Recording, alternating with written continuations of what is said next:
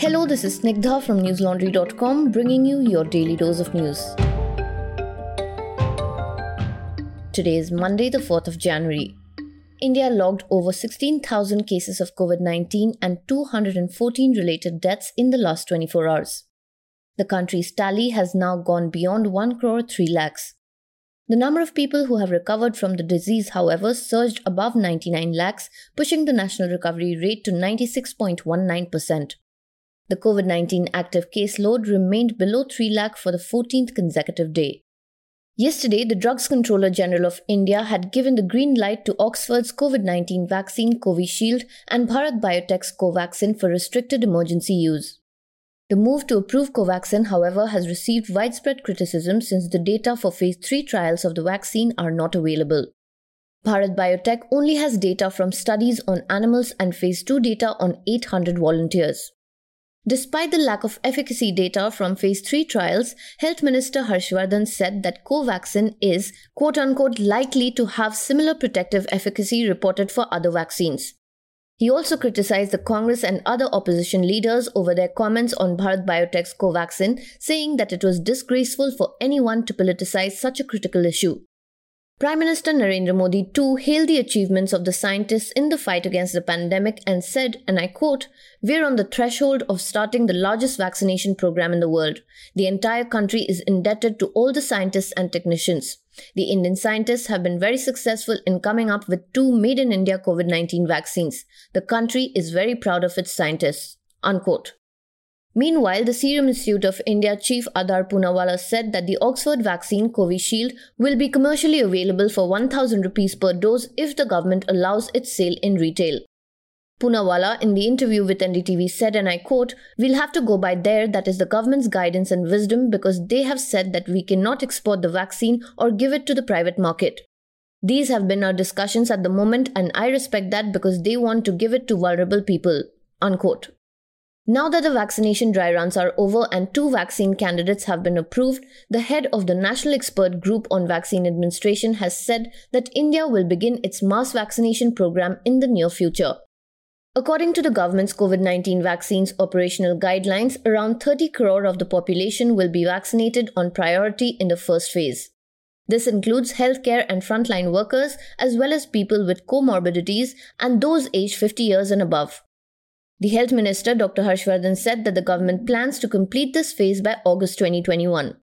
In a move that has drawn criticism, the Tamil Nadu government on Monday allowed theatres in the state to open with 100% capacity. The state took the decision after prominent actors, including Vijay, requested that cinema halls be allowed to function at full capacity because new movies will be released during and after Pongal celebrations. Actor Vijay had personally met the Chief Minister last week to request for a relaxation in the existing restrictions.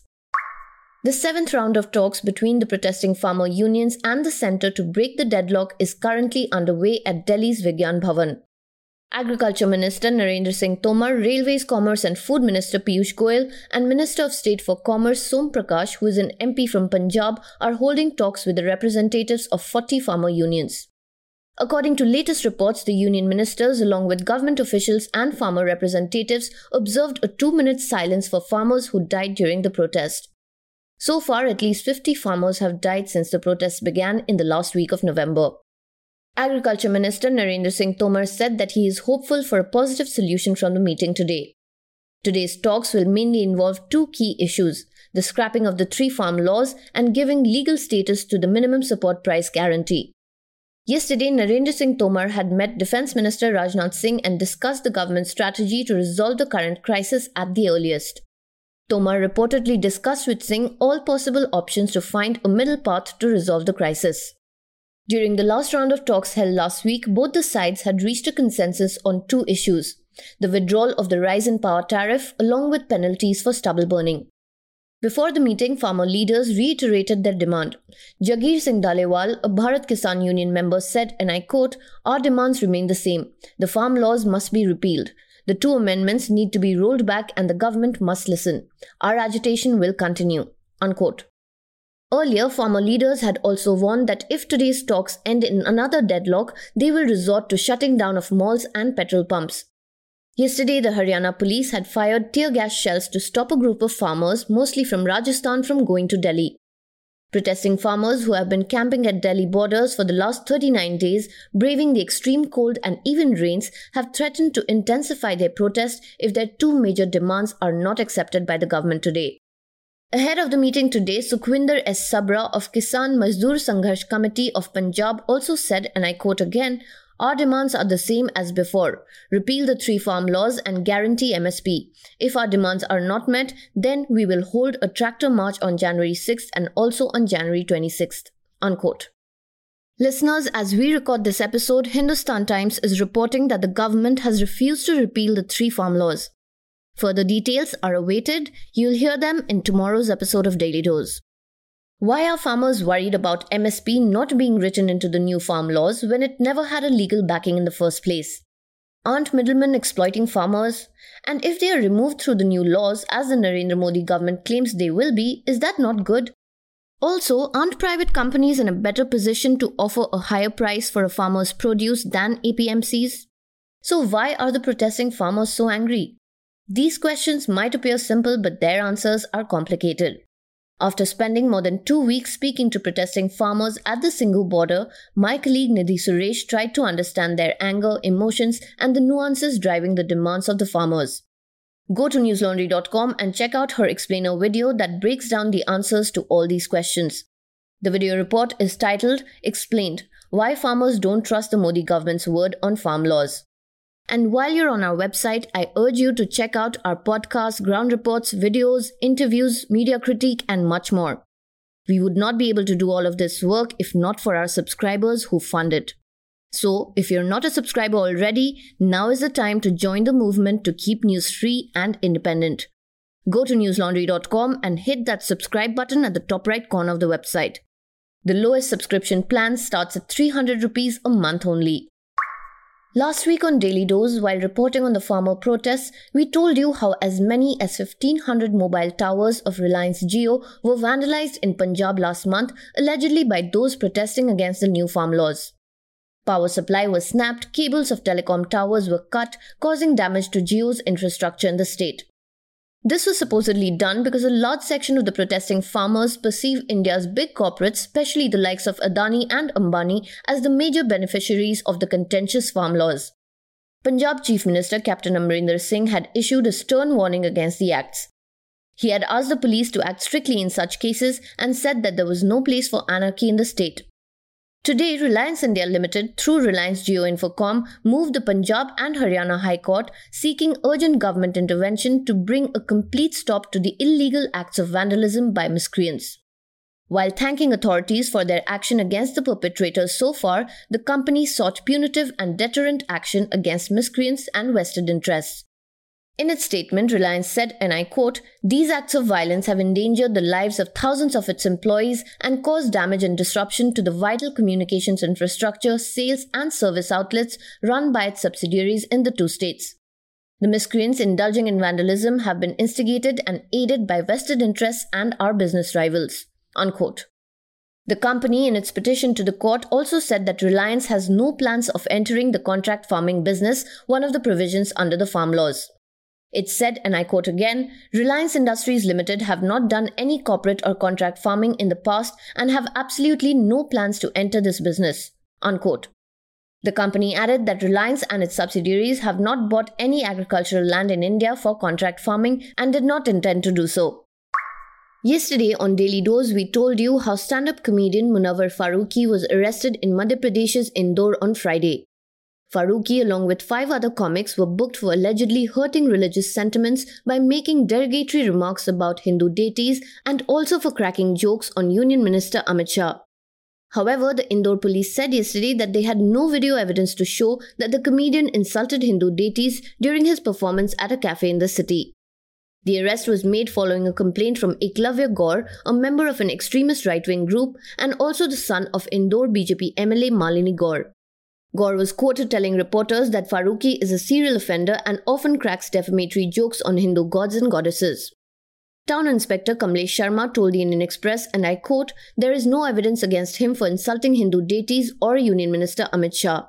Unquote. He said that the two videos submitted by the complainant are of another comedian with him allegedly cracking jokes on Lord Ganesh. The incident caused a storm on Twitter and many comedians spoke in support of Farooqi.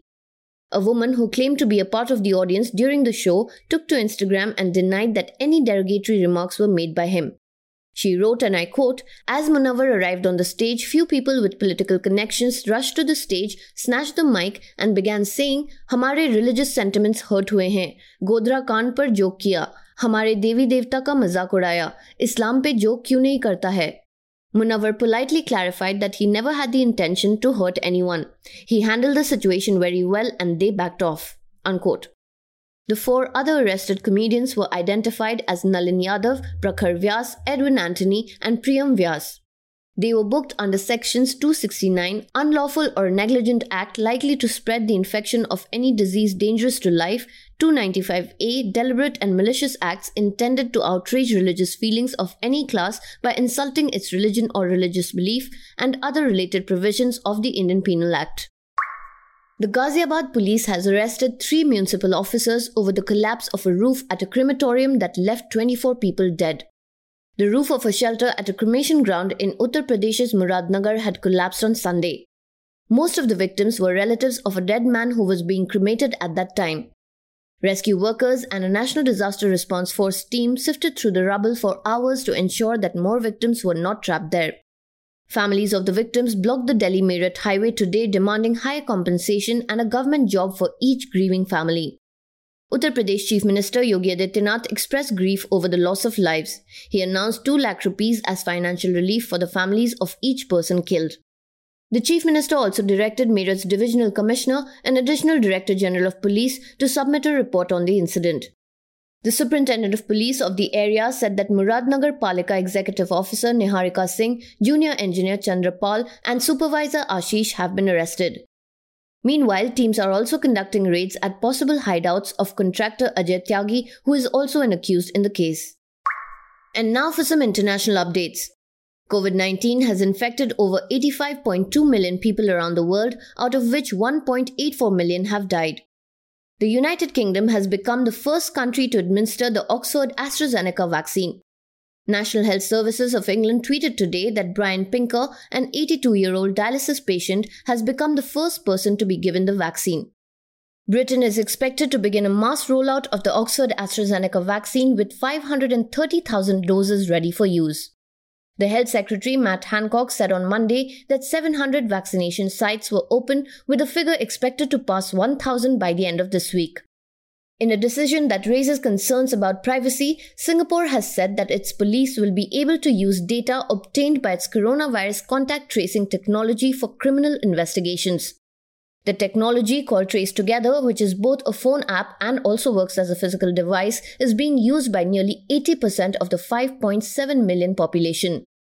The German newspaper Bild has reported that the country's government and 16 federal states have agreed to extend the lockdown till January 31st to curb the spread of the pandemic. Under the current lockdown that has been in place since 16th of December, schools, most shops, restaurants and bars are closed. Chancellor Angela Merkel and the state premiers are scheduled to discuss the new measures on Tuesday. In the latest among his plethora of blunders, Donald Trump tried to pressure Georgia's Republican Secretary of State, Brad Raffensperger, to find him enough votes to overturn the presidential election. He also indirectly threatened him with a criminal offense. Trump, who has spent the last 9 weeks making a bunch of false conspiracy claims about his loss to President-elect Joe Biden, told Georgia's top election official that he should recalculate the vote count so Trump could win the state's 16 electoral votes.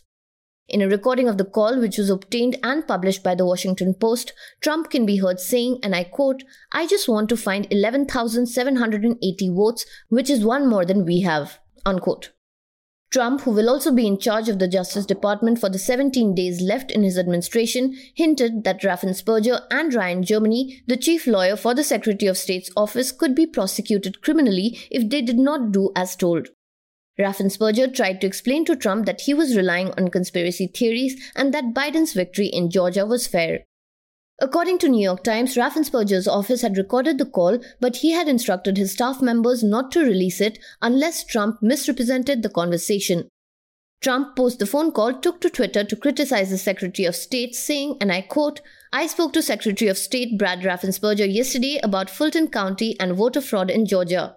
He was unwilling or unable to answer questions such as ballots under table scam, ballot destruction, out-of-state voters, dead voters, and more. He has no clue." Unquote. Raffensperger in response wrote, and I quote, "Respectfully, President Trump, what you're saying is not true. The truth will come out." Unquote. The call recording was put out in public just a few hours after this exchange. A court in London has ruled that WikiLeaks founder Julian Assange cannot be extradited to the United States to face charges of espionage and of hacking government computers. The judge blocked the request because of concerns over Assange's mental health. The 49-year-old is wanted over the publication of thousands of classified documents in 2010 and 2011. The United States claims that the leaks broke the law and endangered lives. Assange has fought the extradition and says that the case is politically motivated. The district judge of the London court outlined the evidence of his self-harm and suicidal thoughts and said, and I quote, "The overall impression is of a depressed and sometimes despairing man fearful for his future." Unquote. And now for some homegrown stuff from newslaundry.com. In the latest episode of News Laundry Hafta, the panel discussed how 2020 was a year of bigoted laws and how such laws hold us back from becoming a progressive society. Here is a short clip from their conversation. Anyway, I just think 2020 has been the year of completely bigoted laws. And this is black and white. I mean, there is especially even the rhetoric that has gone with it. But I think this year, the kind of rhetoric one has seen on news platforms, in political speeches, which are for mass consumption, and in the law and its wording, I don't think there's any grey anymore. And I think that is why 2020 was significant other than Corona. I think over the past few years, whatever our elderly people may be like, the young people really moving towards, I think young people have truly had freedom over the past 7-10 years in that way, in terms of living in together, falling in love, premarital sex, or movies showing like young people mingling, kissing and stuff like that. So we were kind of, I think for the young Indian at least, we were moving towards a progressive direction, even if you have your parents, dadi, nana, whatever saying ki nahi, ye sab nahi kar sakte. But this kind of takes you back completely. And the police, the state has the authority, which is scary. You can fight moral policing. I mean, if I want to fight my parents, if I want to fight my neighbors, I still can. It still takes a lot of courage, but with friend support or whatever, or, there's still a way to coming around to fighting that. But how do you fight a police? How do you fight FIRs? I mean, on top of fighting your family, you now also have to fight a police that wants you in jail for, falling in love with someone from the other faith. And that's really, it's just going back. To listen to the complete episode, head to our website, newslaundry.com. And before I wrap up, listeners, our new website has a spanking new podcast player that you can use to access all our podcast shows. News Laundry Hafta, Awful and Awesome, Reporters Without Orders, and News Laundry Charcha. It includes a host of features like download, speed control, queue, the ability to skip to a topic within an episode, and even start from where you had stopped the previous time. So go to our website on your phone or on your laptop and click on the mic icon at the top right of our homepage. That's all for today. Have a great day or a good night, depending on where you're listening from. See you tomorrow. All the News Laundry podcasts are available on Stitcher, iTunes, and any other podcast platform. Please subscribe to News Laundry. Help us keep news independent. To catch all our podcasts on news, pop culture, current affairs, and sport, visit newslaundry.com. Follow us on Facebook, Twitter, and Instagram, and subscribe to our YouTube channel.